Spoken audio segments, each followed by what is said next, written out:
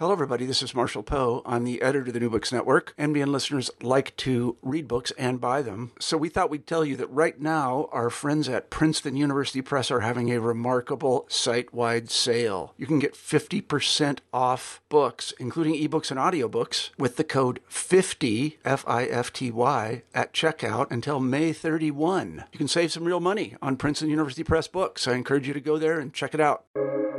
Welcome to the New Books Network.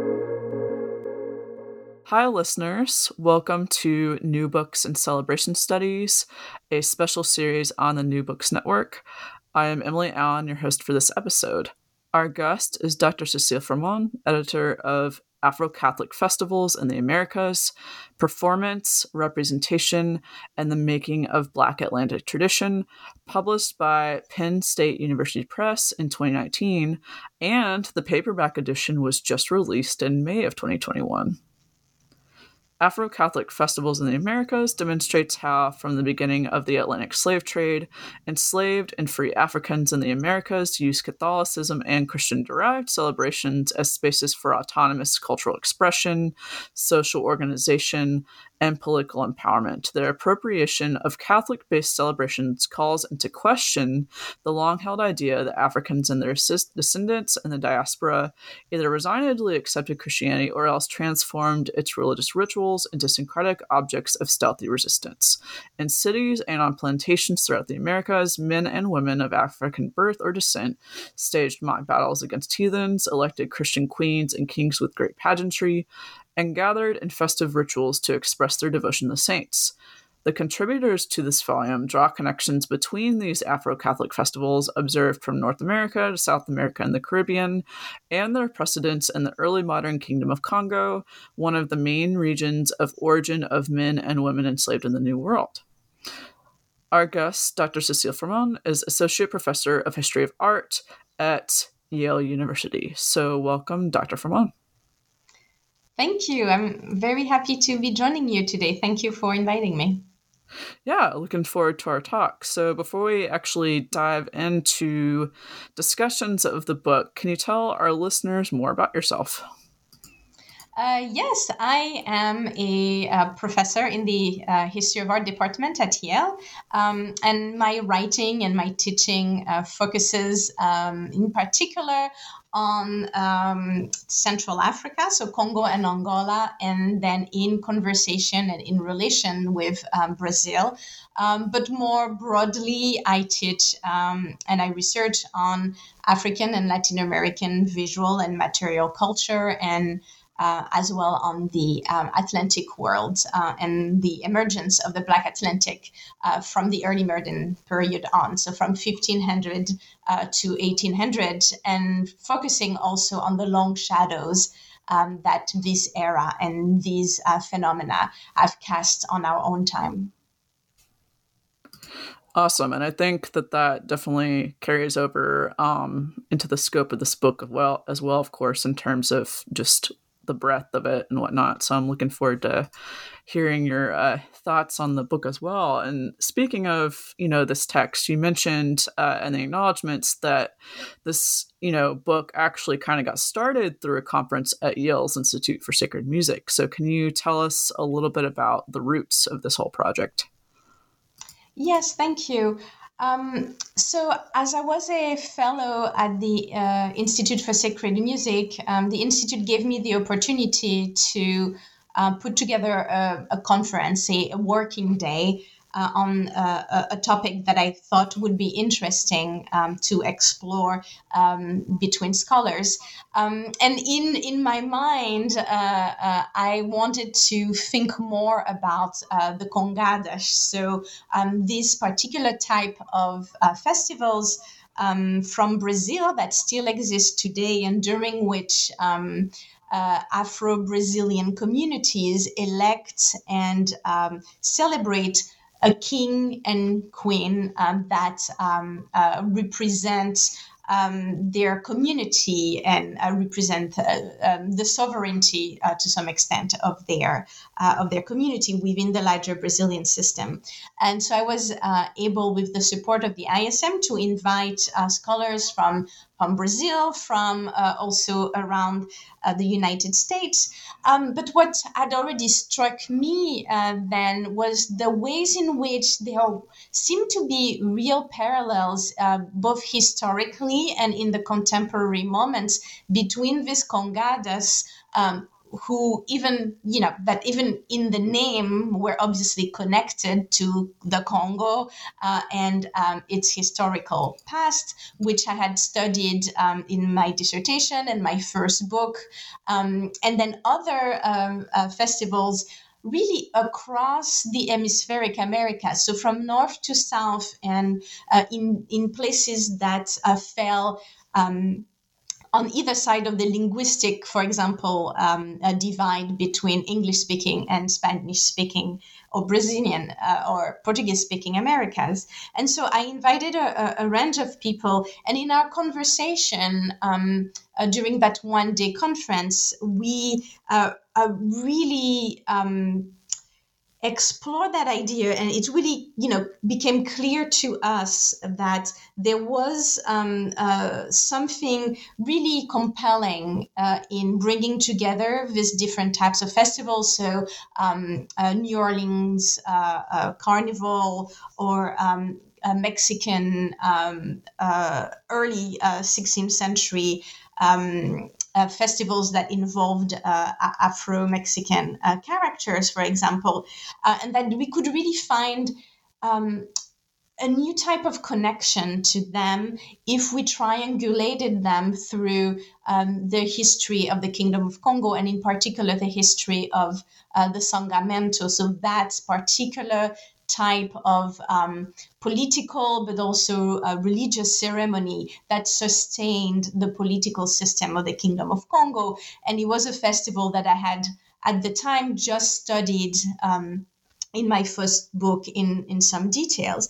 And as we came together, almost every presentation started with the image that was on the cover of the book, which is a representation of the Congadas in Brazil in the 19th century. And so we all joked, well, if we made a book from this conference, we know what would be on the cover. And so the idea of doing a book really kind of coalesced around that image and around the conversation.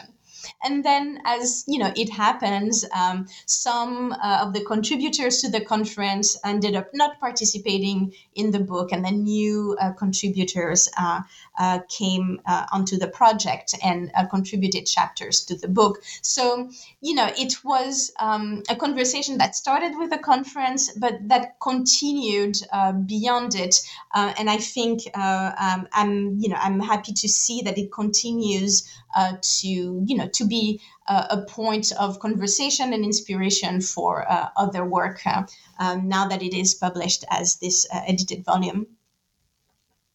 Yeah, and that kind of makes me think too, your last points there. How do you see this, book standing out, I guess, in the existing scholarship? Like, what sets apart this edited volume compared to like other discussions of some of these, festivals and whatnot?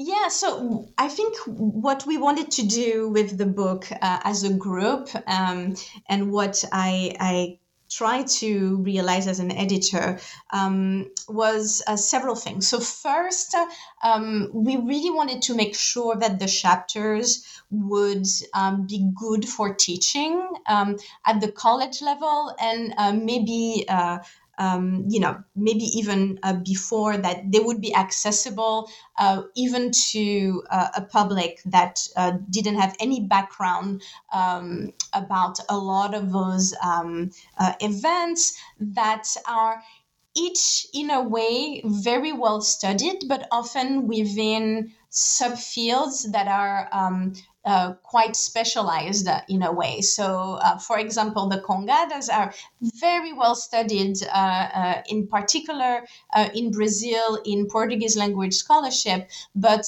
for those of us teaching in English-speaking countries, it is relatively harder to find material that is appropriate to share in an introductory class on this topic. So we wanted to, keep an eye to this, to the classroom when we wrote the chapters. At the same time, these are all works of, real deep research and really putting into play a real engagement with the archive, either by bringing to the fore new documents or more often bringing to the fore new interpretations of documents that we thought we knew rather well before. And then the second aspect is really the many, I would say, transversalities that are in the book. That it's putting together festivals and types of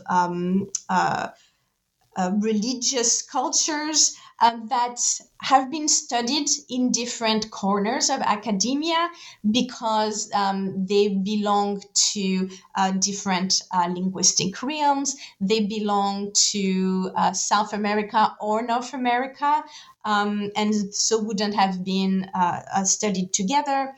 Also because they have been studied by different disciplines. So some events have been studied by historians and others by ethnomusicologists or scholars of religion. And in the book, we wanted to bridge all of those divides with an analysis of these different types of events that had as a red thread their common, inspiration from West Central Africa, but then that wouldn't otherwise have been brought together necessarily under the same cover.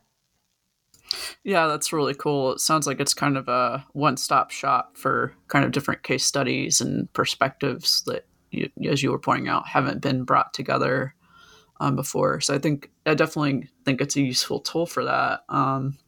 And that's really cool, too, that you can use it sort of as a teaching tool as well.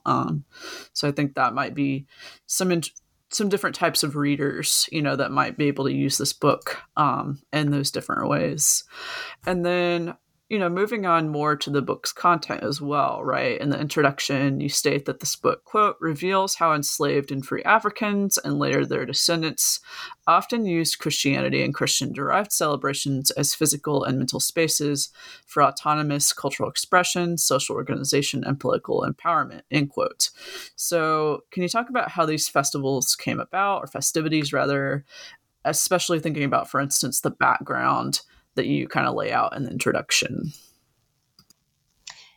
Yes. So at the core of the project of bringing together this analysis is the common consideration of those festivals that I mentioned, or I should say those political ceremonies from the Kingdom of Congo.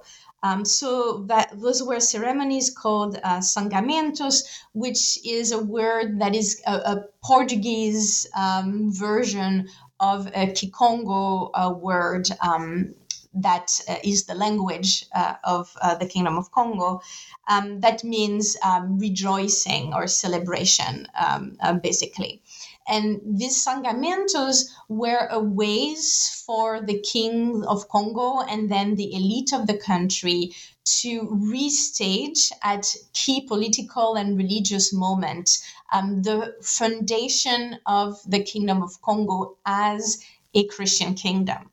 So that these war dances, basically, so they are very spectacular dances that involved mock battles between the elite and then their followers, kind of in a hierarchical way.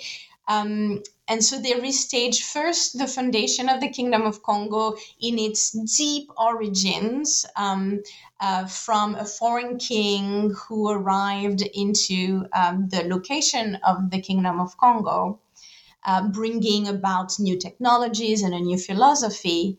And then the second foundation of the Kingdom of Congo around 1500, when a newly Christian king who had learned to be Christian as the first generation of the Congo elite who grew up with Portuguese priests being present in the region. So this newly Christian king reconquers the kingdom in a way and turns it into a Christian kingdom. So this Sangamento is a festive summary of the reimagination of Christianity into Congo mythology that at the same time also turns Congo mythology into a Christian story of the advent of the new religion in the kingdom. And so why was that important? Was that moment of celebration became key in affirming power and legitimacy for the kings of the Congo, and then their elites in their provincial capitals, for example. And so that was a key moment in the political life of the Congo.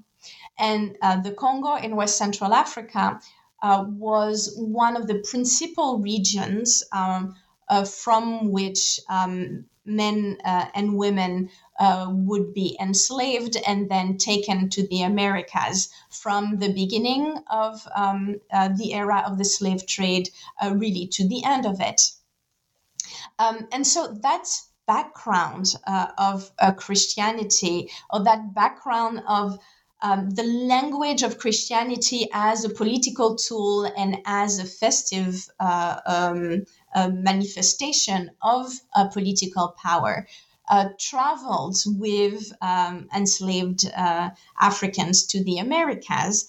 And what we are looking at in the book is the different moments in which we can recognize that background in the Americas, in the coronation of the kings and queens of the Congo in Brazil, in a way that is, made rather obvious even in the name of the festival, but also as different authors in the book discuss in North America, in Mexico, and then bringing us to a broader reflection that if we are considering the origin and trajectory of African American religiosity, and by African American, I mean it in a hemispheric sense, then we should look at Christianity itself and Catholicism and Congo Catholicism more specifically as an African a source for that religiosity, instead of considering Christianity as the foil against which African American religions would develop, or as the outside imposition that was willy-nilly co-opted and transformed by enslaved and Afro-descendant communities over time. So we can have a broader and a richer understanding of the nature and the texture of African American religions that takes seriously Christianity as one of the sources and space for the development of African American religions. Yeah, and that kind of sets us up for the first part of the book really well. You were already kind of talking about this in terms of the Sagamentos and, the ritual battles that were brought over from the Congo Kingdom. So how do you see some of these same themes of, like we were talking about, like spaces for cultural expression, social organization and whatnot? How do you see that play out in some of the case studies presented in part one, for instance, like New Orleans, that starts off with? Yes, no, I think in the first part,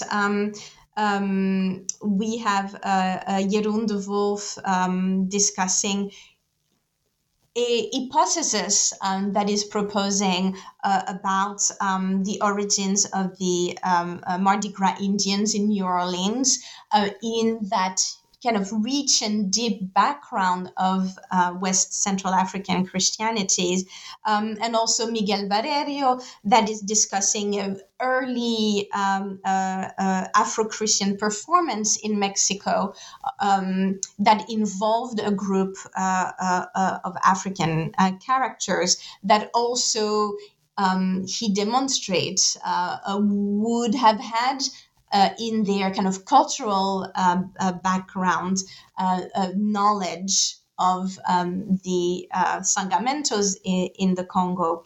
And then Kevin Dawson, who is reading for us a naval battle on the coast of Brazil in the early 19th century that is staging a mock fight between Moors and Christian, which is a type of event that is very common in Iberian kind of religious festivals or folk practices that has to do with the Reconquista in Iberia and the really kind of deeply held understanding of Muslims being the foils of Christian Europe. So the Moors standing for the Muslim and the Christians being the Spaniards, and then the defeat of the Muslims by the Spaniards being staged there. And but is asking the question, well, what does it mean when you have Africans in Brazil staging that kind of battle?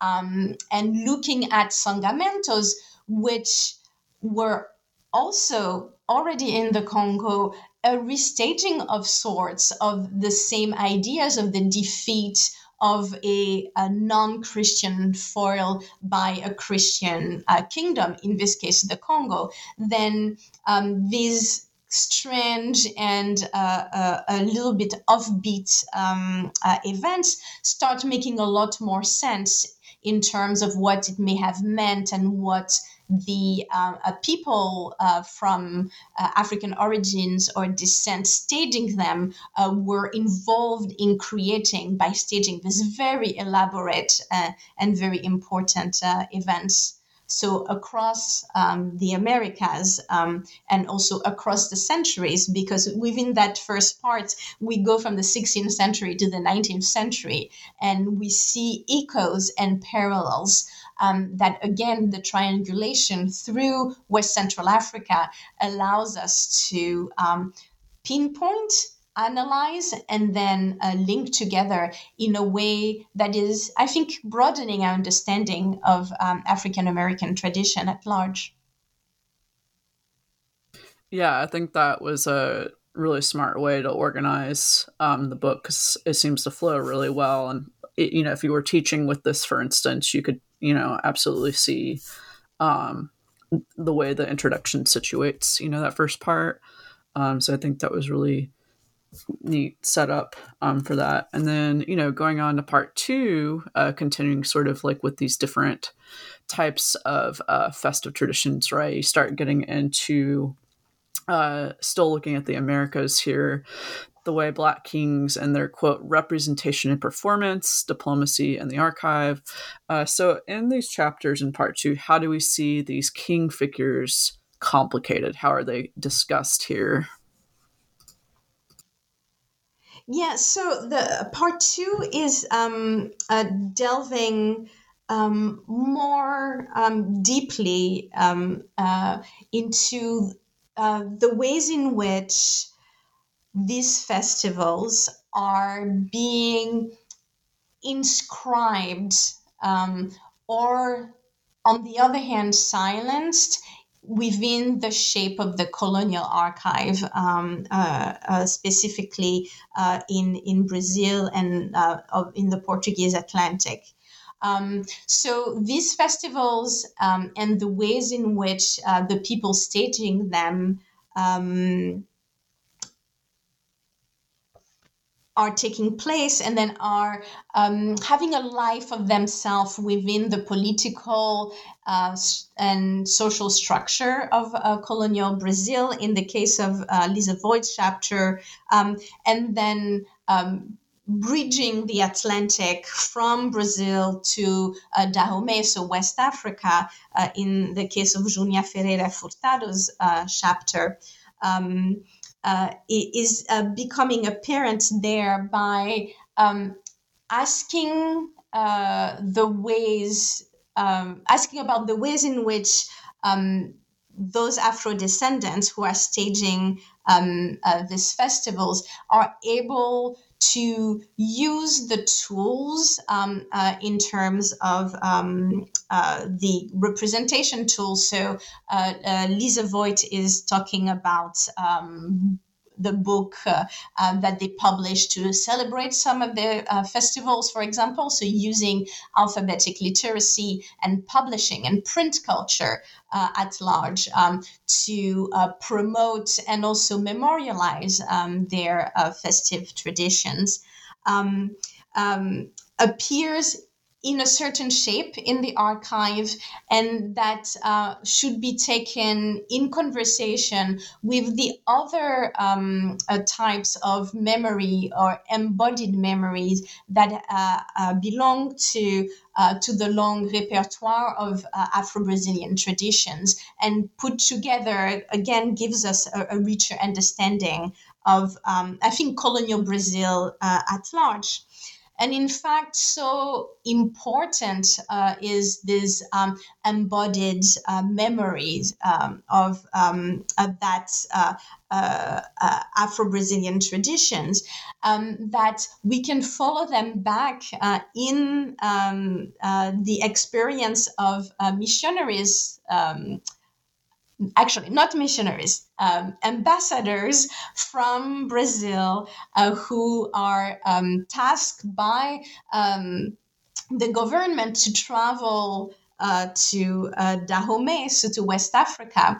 And they travel there with this deep embodied memories of Afro-Brazilian festivals and traditions that serve to them as the backgrounds against which they are able to approach festivals and rituals and ceremonies in West Africa. So that it gives us, again, a transversal view and a transversal reading of the connections and the ebbs and flows that link the different shores of the Atlantic world, and that, gives textures to the Black Atlantic. So we don't have simply a story of a displacement and then diffusion of African traditions into the Americas, or European traditions into the Americas, but you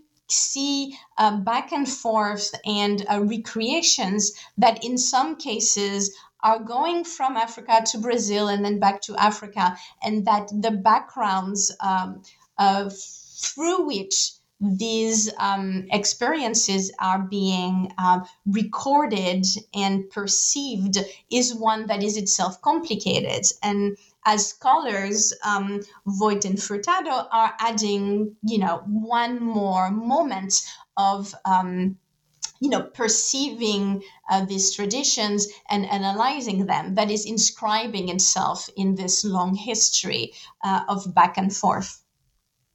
Yeah, and it definitely sounds like making sure that, considering it's a lot about, representation, ensuring that the agency of these peoples are brought to light, maybe more than what you were saying before about some other scholarship that has simply kind of presented Catholicism or Christian-derived things as more stagnant or more imposed. And I think that's a really powerful thing that comes through in the book, for sure.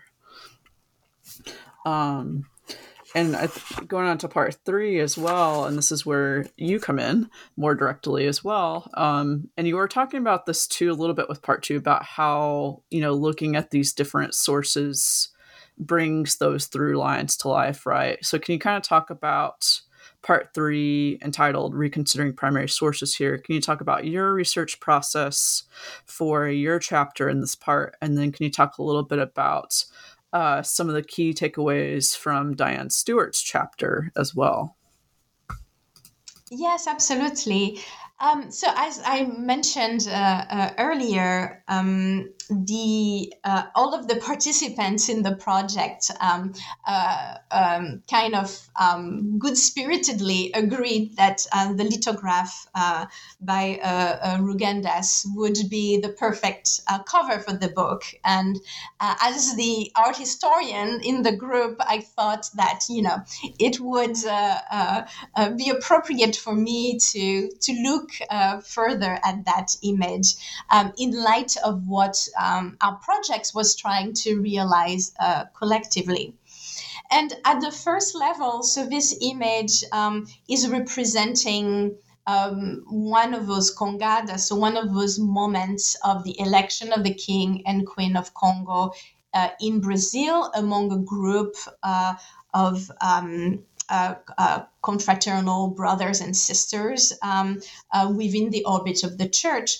And it is a European image made by a European traveling artist who had spent some time in Brazil and kind of give us this view of the event that is, very much about local color, and it is the picturesque. And but at the same time, it is based on first-hand observation. It is really engaged with giving some specifics in terms of topography, for example. So you're able to recognize what church is including.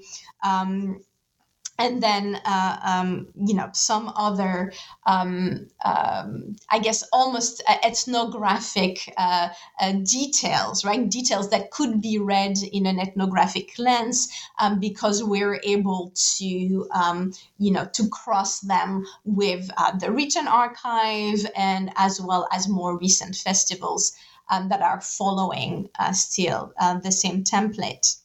However, it is also an image that is very easily read as a, carnivalesque scene, that it looks like a world upside down with Africans, which in this context of colonial Brazil are very easily and directly read as enslaved, or at least people at the bottom of the social hierarchy that are, wearing some elements of European royalty. So a crown here, a sash there, a powdered wig, etc.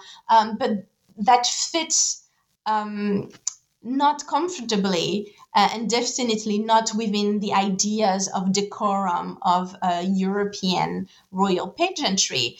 So you can think that, well, it is just disenfranchised people seizing a moment of freedom or relative freedom in which they can put the world upside down. But in fact, if we bring this image into perspective with the background of the Sangamento, then we see that some of the key elements that are being shown in the image are actually not badly understood European regalia, but are very precisely reinvented with the means of a population that lived in poverty and at the bottom of the social hierarchies of colonial Brazil. So reinventing the insignia of royalty from the Kingdom of Congo, such as the crown, for example, and then restaging the dances that are typical of the Sangamentos. So that it demands from us a more subtle and also a more textured analysis than one that is saying, a misunderstanding on the part of the Africans, or that is seeing the festival as kind of a moment of freedom that is given by the church and taken advantage of by the African populations as they can. But instead, we should see this image as a reflection of a set of organization, restaging of choreographies, dance steps, music. You have Central African musical instruments that are being represented there. Hierarchies. There is very clearly different types of peoples being represented, and also insignia, the flags, the different elements that are being worn that echo a very specifically the background of West Central Africa. So that what we have is a document that we are at risk of misreading if we don't take into account that deep transatlantic background. And Diane Stewart's chapter is giving another and also a very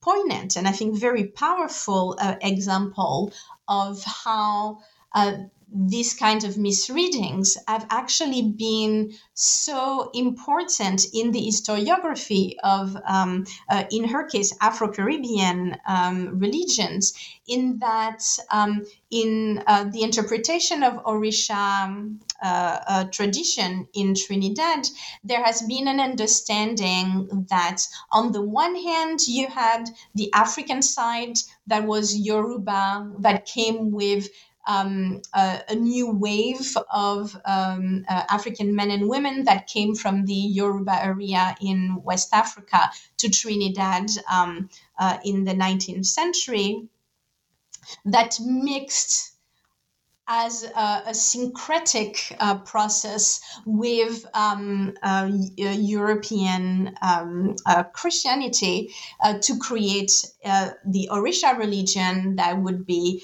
kind of a syncretic tradition. But thinking about the deep background of Afro Catholicism and that came with West Central Africans who already were in Trinidad before the Yoruba population arrived, she's able to turn back to the archive and see the ways in which the ritual conversation that happened was also a conversation between Yoruba practitioners and Afro-Catholics that were already present in Trinidad, so that instead of a binary, oppression and resistance encounter between Africans with non-Christian religions and Europeans with as holders of Christianity, you have a much more complex and interesting conversation that involved different religious traditions held by Africans and Afro-descendants who came together and had this very rich ritual and religious conversation that gave rise to the Orisha tradition in Trinidad. Yeah, very cool. And I think the section, and even with the other parts that you were discussing, it's kind of amazing how interdisciplinary the book is, and all the different types of sources that you and Diane Stewart were drawing upon, and like you were talking about towards the beginning, using both archival and ethnographic stuff. So I think it's, even from a methodological standpoint, I think people will learn a lot in this too, in terms of how it looks at these different sources. And speaking of which too, there's kind of a different type of source that you all bring up in part 4, orality, right? And the idea of the making of diasporic tradition. So can you talk about some of the conclusions in this more oral based last section, part 4? What do we learn there? Yeah, so in the fourth part, Michael Yanaga is bringing us to the present, right? In a way, I think a lot of the other chapters are in conversation between a historical moment and contemporary echoes. But in the discussion of domestic celebrations for Catholic saints, really in very different locations of the Afro-diasporic space, Yanaga is giving us a glimpse at what that kind of new understanding or renewed, right, understanding of the Christian dimension of African American religiosity can do in our approaches and interpretation of contemporary Afro-diasporic religious traditions, such as those moments of ceremonies and domestic devotion to particular saints in altars that find themselves within homes, and where you see different groups coming together and bringing their songs and their prayers in what we discover by and large to be related and probably Central African inspired types of ceremonies. So that it kind of brings everything together for me, because it really shows how, that deep engagement with the past can help us really bring new light to even very contemporary practices. And it can show us ways in which, we've cut up the Americas by language and by different imperial traditions. Also, we've cut it up by the divide of Catholicism versus Protestantism. But there are still really deep lines that run through, such as the Central African heritage, for example. And if we think about it, the enslaved men and women that came from Central Africa, or really any regions from the Americas, ended up populating the American continents, from north to south. So, if we speak about Latin America and English-speaking America, there is something really powerful in thinking about the Congo America or the Central African America that also exists there, and that is still present and is still a structuring part of our societies and our religious traditions, be it in North America or in South America. So I really was grateful for this kind of concluding chapter of the book, because for me it is bringing it to our own moment and showing how we can rethink our approaches to our own practices. Yeah, and that got me thinking too. Again, like you said, it kind of brings us forward in time. But you said something at the beginning about how you hope to see, or you're starting to see other studies, maybe building on this book. So let me ask you this, kind of with your expertise: where do you see or hope to see studies on Congo-derived, or in other words, these Afro-Catholic festive traditions? Where do you see the future of this study going? Where do you see this book, pushing those studies further, if that makes sense? Yes, no, absolutely. I think, I'm hoping that there is a lot of methods that are demonstrated in this book or showcased in the book that can then be taken to different places, and also that there are kind of hints, little pieces of information, little moments where you have several items that come together that the different authors read as the key to interpreting a certain type of event as maybe Central African inspired, that then can be brought to the analysis of different areas and different moments that may not have been talked about in the book. So I'm thinking about things like, the election of a leader within African or Afro-descendant group in a particular place in the Americas that would involve, some of the practices that we described here, that all of a sudden would go from kind of obscure or difficult to interpret to really clearly related to some of those traditions. So there are definitely things like elections in Albany, New York in the 19th century that I think could also be related to the West Central African traditions that are awaiting to be understood in this way. And then I think at the broader level, there is the way in which there's been a lot of emphasis on the Yoruba dimension of Afro-diasporic religions in the Americas that